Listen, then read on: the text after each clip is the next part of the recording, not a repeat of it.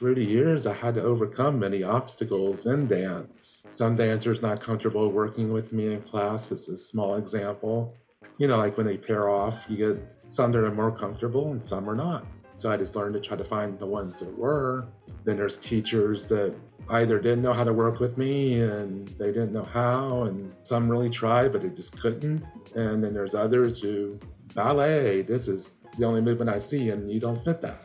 Welcome back to another edition of How I Create Me, where we passionately celebrate remarkable humans on their quest to thrive creatively in the commercial world.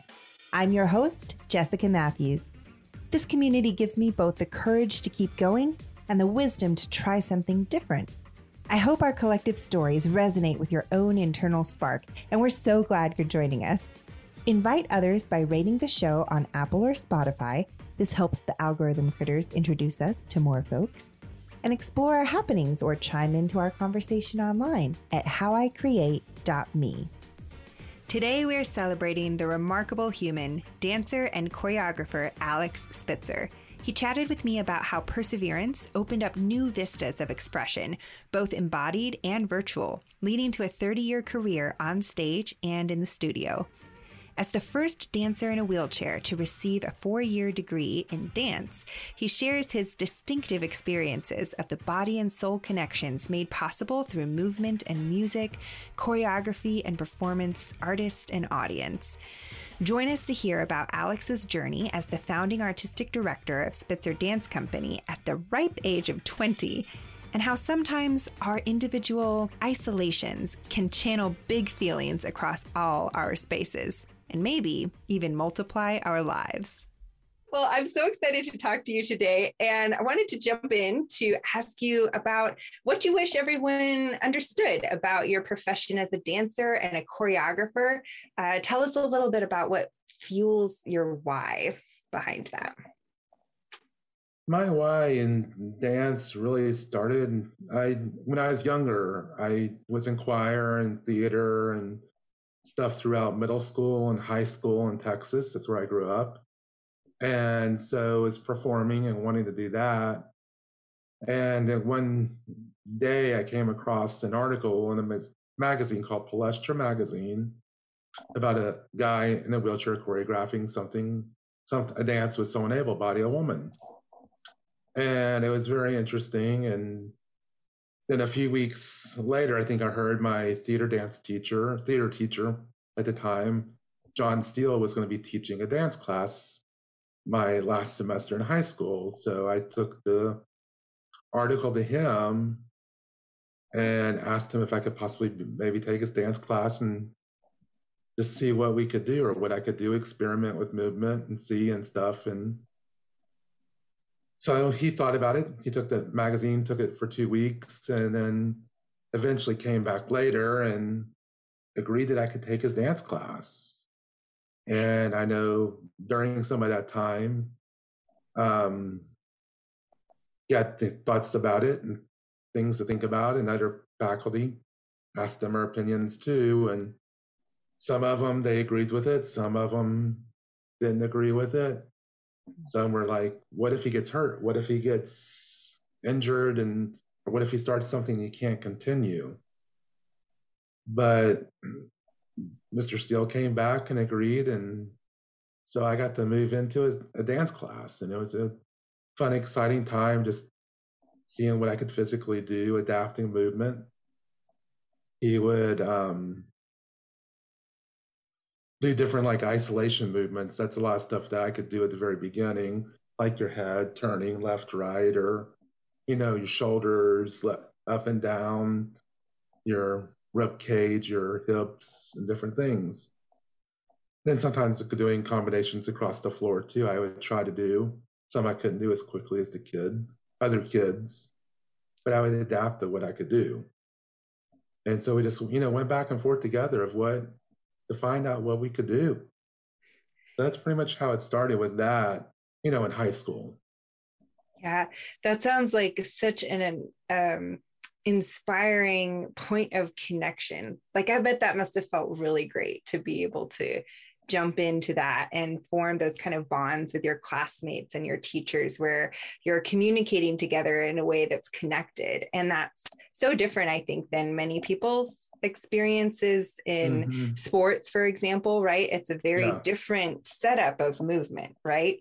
It is. It's very different. I mean, because like you mentioned, sports, disabled sports, I'm playing against other people in wheelchairs, which makes sense because I was playing against someone able-bodied, it's not fair.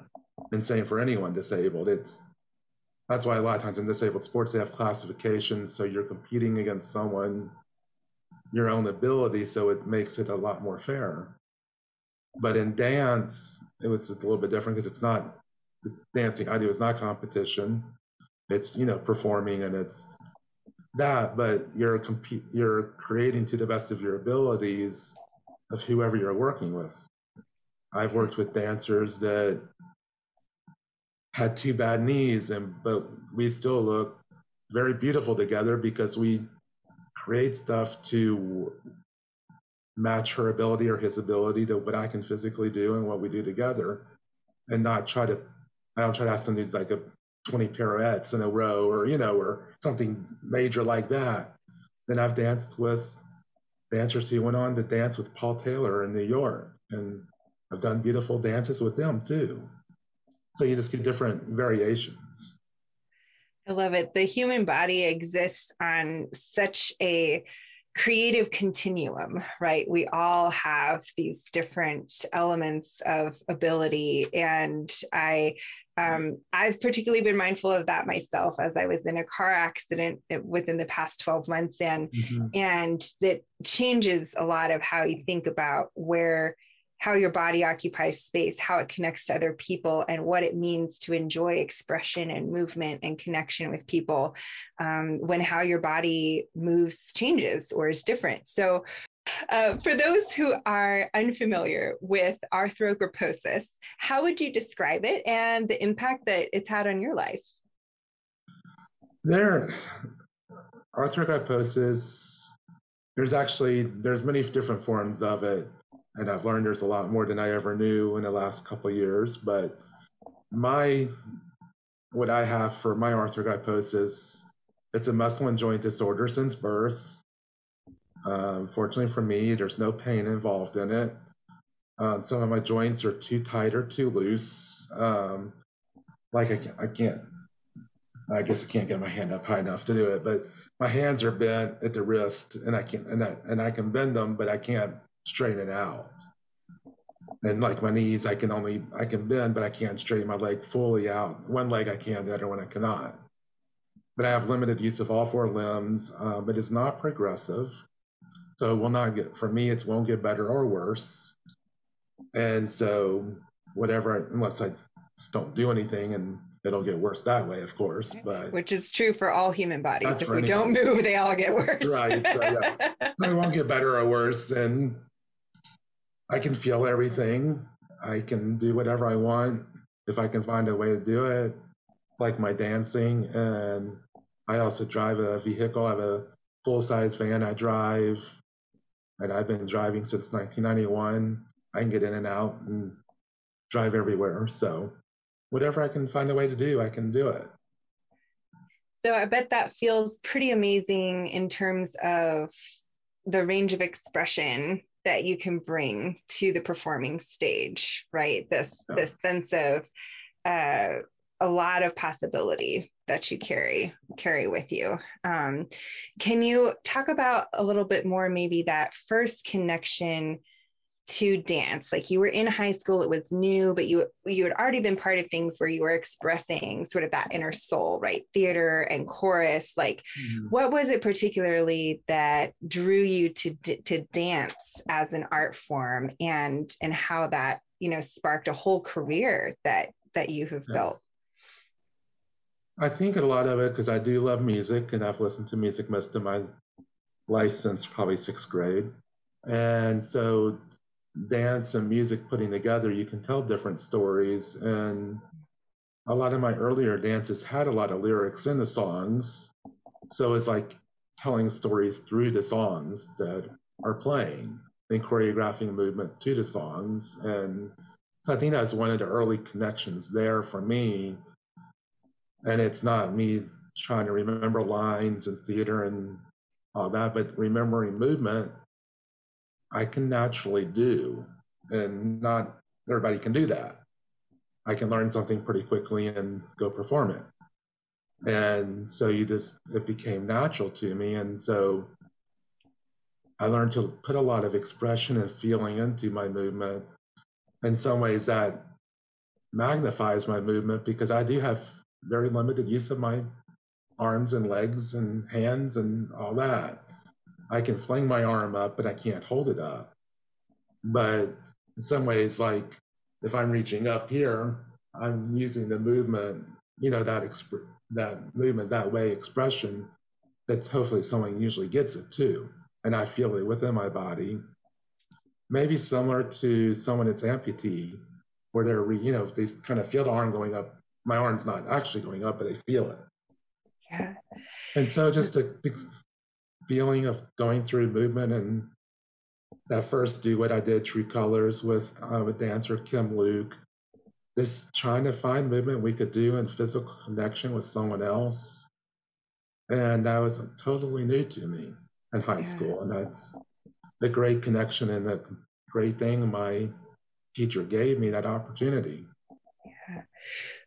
Yeah. Tell me more about I imagine that it takes a lot of perseverance. It does. Life in general takes perseverance, but especially doing something that even your teachers hadn't experienced before, there would be a lot of different maybe obstacles or questions or challenges that you encountered.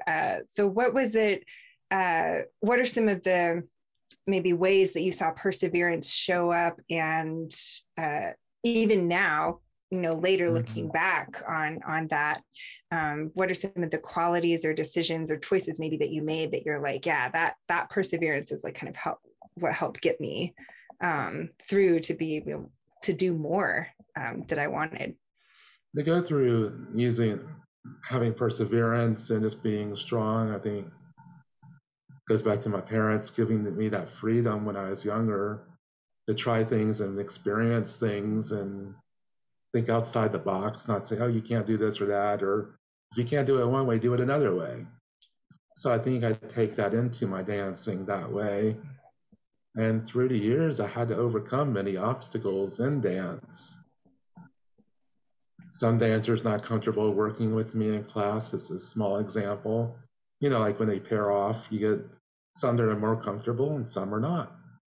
And so I just learned to try to find the ones that were and hopefully work with them more. But sometimes I had to be paired off with someone that wasn't as comfortable and just to make the best of it.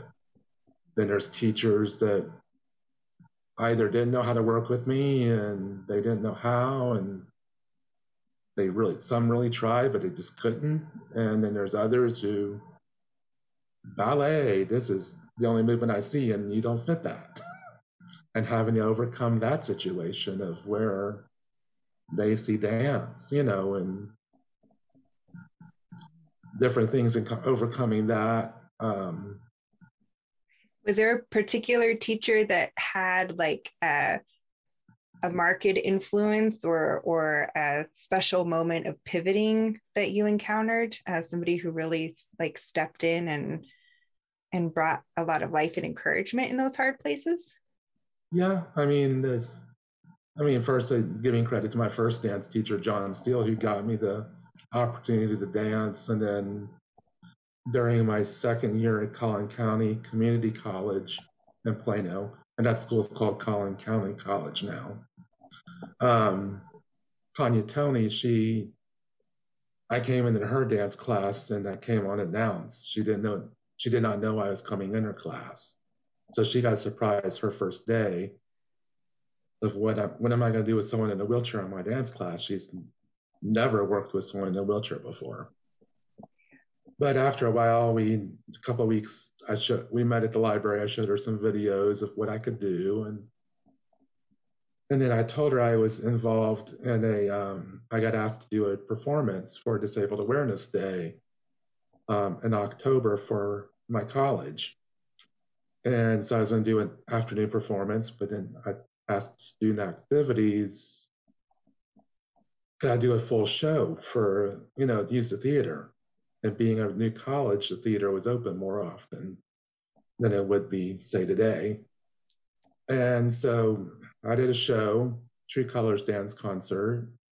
We had about 300 people in the audience and a very wonderful experience. Some teachers gave students extra credit to come see the show, and that helped get audience. And I actually got reviews of the show also. They got extra credit for writing reviews, so those teachers gave me the copies of the students too, with their permission, of course. And after that show, Tanya saw the reaction of the people and the audiences and everything, and she's like, have you ever thought about dancing professionally or in college? And I think that was the big turning point for me there of wanting to pursue it. And because she said I had the heart of a dancer and the feeling, I put all the feeling and heart into it.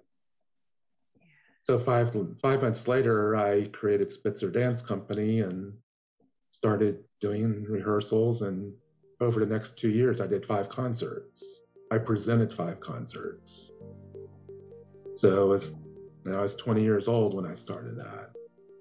And so that's pretty much my turning point, and it took me a while to find some schools to go to from that point. So.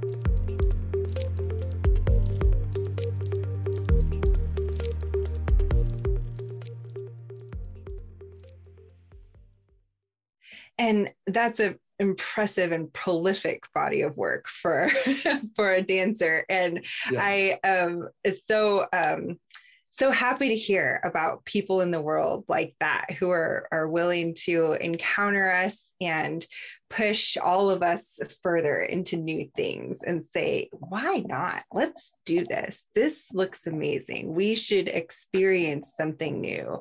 That's really inspiring to hear. And I so appreciate hearing that story. You've shared previously in some of our conversations how you've always taken care to present yourself without the additional labels, right? That just a dancer and that's it.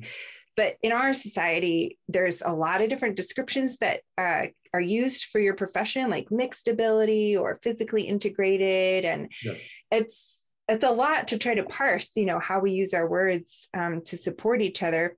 Can you share sort of how you went through that process, especially when you moved on to looking to get your education and career and establish this as a profession? Those kinds of labels, I'm sure had a big impact on how you presented yourself in your studio. Talk to me a little bit about your experience choosing what to say. I think for me, it really more started off that I just didn't present it anything different than anything else. Because when I started my dancing, I was a dancer just like anyone else. And that is the way I presented my dance company too, is that Spitzer Dance Company was just another dance company in the Dallas-Fort Worth area. And I wasn't out to go make a different group, disabled group or able-bodied group, or just whoever I was able to find to work with me. And I was just working with students that I'd worked with already, some in college, some from my high school, and just trying to create a group and just create something to work on and build stuff. And because one thing too is I knew if I putting Spitzer Dance Company out there, if I say I'm different, the media, the audience, people are gonna say, oh, you're different. Because if you say you're different, people are gonna see you as different. And that's unfortunately the way our world is. But I will say there are times that you need to say you are different, and that there is good times to do that. But then there's other times where I just want the audience coming in and saying, oh, I'm gonna go see a dance company. I've never seen this group before. Oh, wow, there's someone in a wheelchair. Okay, interesting. And let them make their own decisions whether they see that as different or how it's incorporated into the company. That's just the way I've always seen it. Yeah. And then as the years went on and I got to know about other dance companies with disabled, I've part of mixed ability, like you mentioned, or physically integrated, which I think is more the term used today than any other term, from what I understand. And some of those companies want to. I think it's generational in a way, because I think some of the older companies do not want to say we're different. Some of it they do, but I mean, some of the younger ones are saying it now. And I read that in an article by another director of a company up in Cleveland, and she had mentioned how that a lot of disabled younger are wanting to use disability, or use I'm a disabled dancer, or I'm mixed ability, or physically integrated. But I think that goes to a lot of our identity stuff today, of politics and everything else going on too, and wanting to claim that too. And there's times for that. So I agree with that for some point, but it's also helped me understand some of their differences better now, seeing that article. Because I was like, okay, now I understand where they're coming from, which helps me understand that better. Yeah, I think our words are so powerful and important in setting the stage for conversation. And I really love how you pointed out that when we use labels, it can be really helpful because it invites people into a particular conversation, but also it can, if you don't have opportunity to engage without a label, then people can jump to judgments and miss out on something great, right? Like right, somebody they might say, oh, that's a disabled company. I don't want to see that. I want to go see a ballet company or a modern dance company.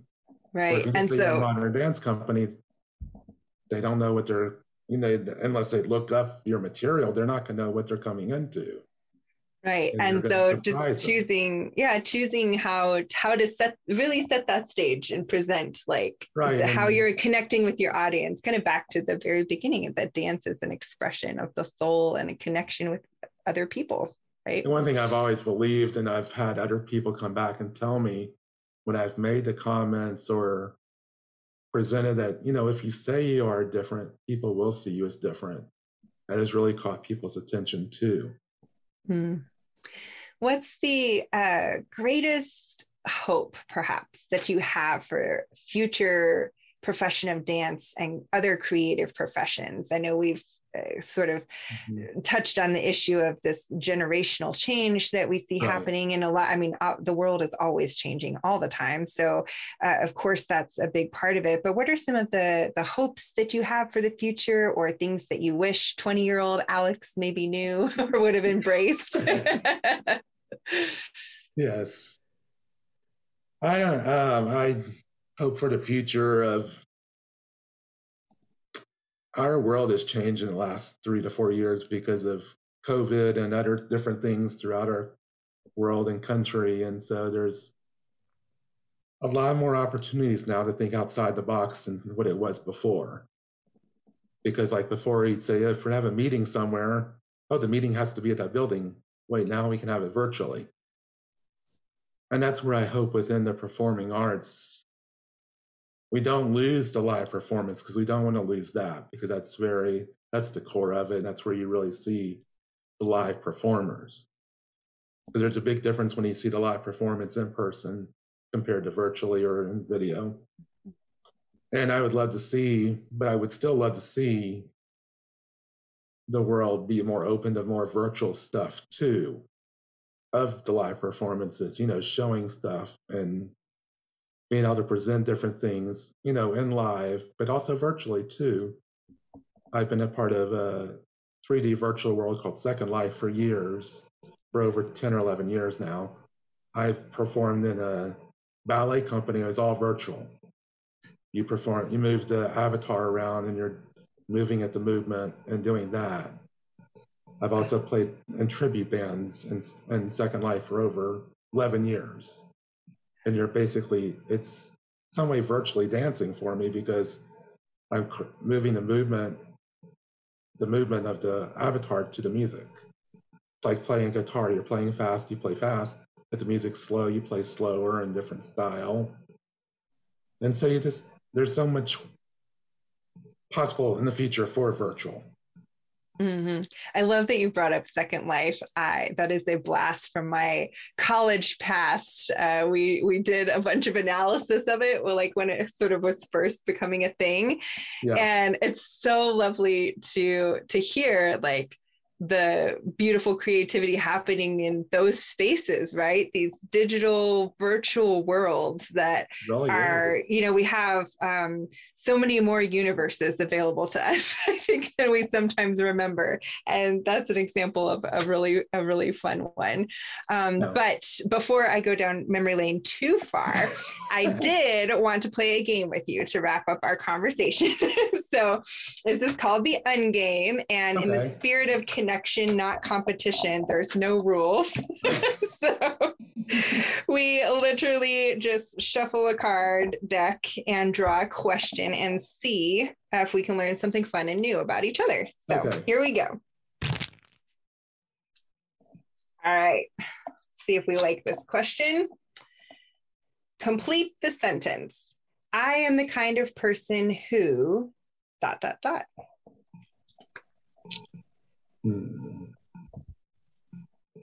I'm the kind of person who, I'm actually kind of quiet and shy in a lot of ways, even though I am a professional dancer and put myself out there on stage and perform. I'm more the quiet type of, and talking. I think that's one reason maybe I'm a dancer too. It's like performing, but I do better with expressing my feelings or expression with my body. Love that. I love that.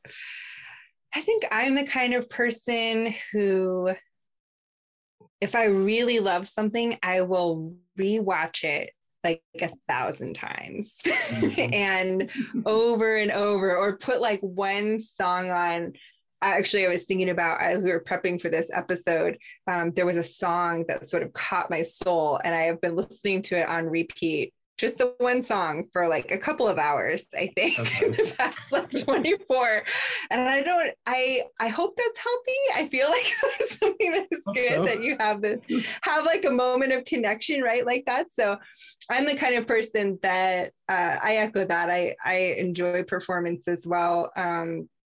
But in that headspace of watching or listening or reading to something over and over, there's so many layers that I enjoy finding it. So I'm that annoying person when my husband gets in the car to turn on the music that it's like the same song. It's like, really, Jessica? Please? But thank you so much, Alex, for sharing your story with us today, and for, being a remarkable human being in the world. We really appreciate it. Thank you. Thank you so much for having me too. My pleasure. My pleasure. Let me ask you real quick, how should people connect with you? Where would you like them to find you in these beautiful online spaces? I guess probably Facebook is the easiest way. I mean, it is set to private, but you can get messages to me there if when I check my offline, or, messages that can come through. Yeah. There's also a website, spitzerarts.com, that has some information on me, just a bio and some basic information on me too. That's the way. And then there are not many videos, but there's a few videos on YouTube of my dancing too, so people can see my dancing too, because it's hard when you don't see pictures or video of it to understand it sometimes. Yeah. And that's one of the things I have really appreciated about how in podcasts you can link off to all these other media as well, because there's the audio story and being with people in their headspace, and then there's being able to engage with all these other wonderful things happening outside that audio space. So Thank you for sharing. We'll look forward to checking it out. Thank you. That's another party in the bag for How I Create Me. We're incredibly grateful that you've welcomed our content into your headspace.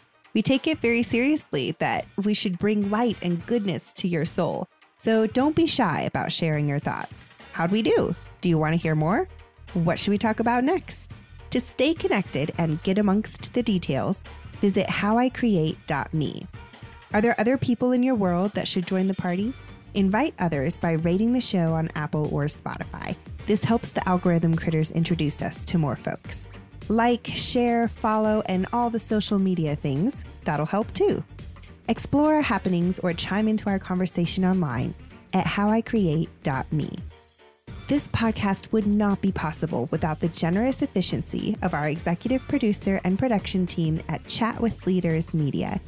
Learn how you can launch your own podcast to grow your business at chatwithleaders.com. Thanks again for listening. May you go forth and thrive.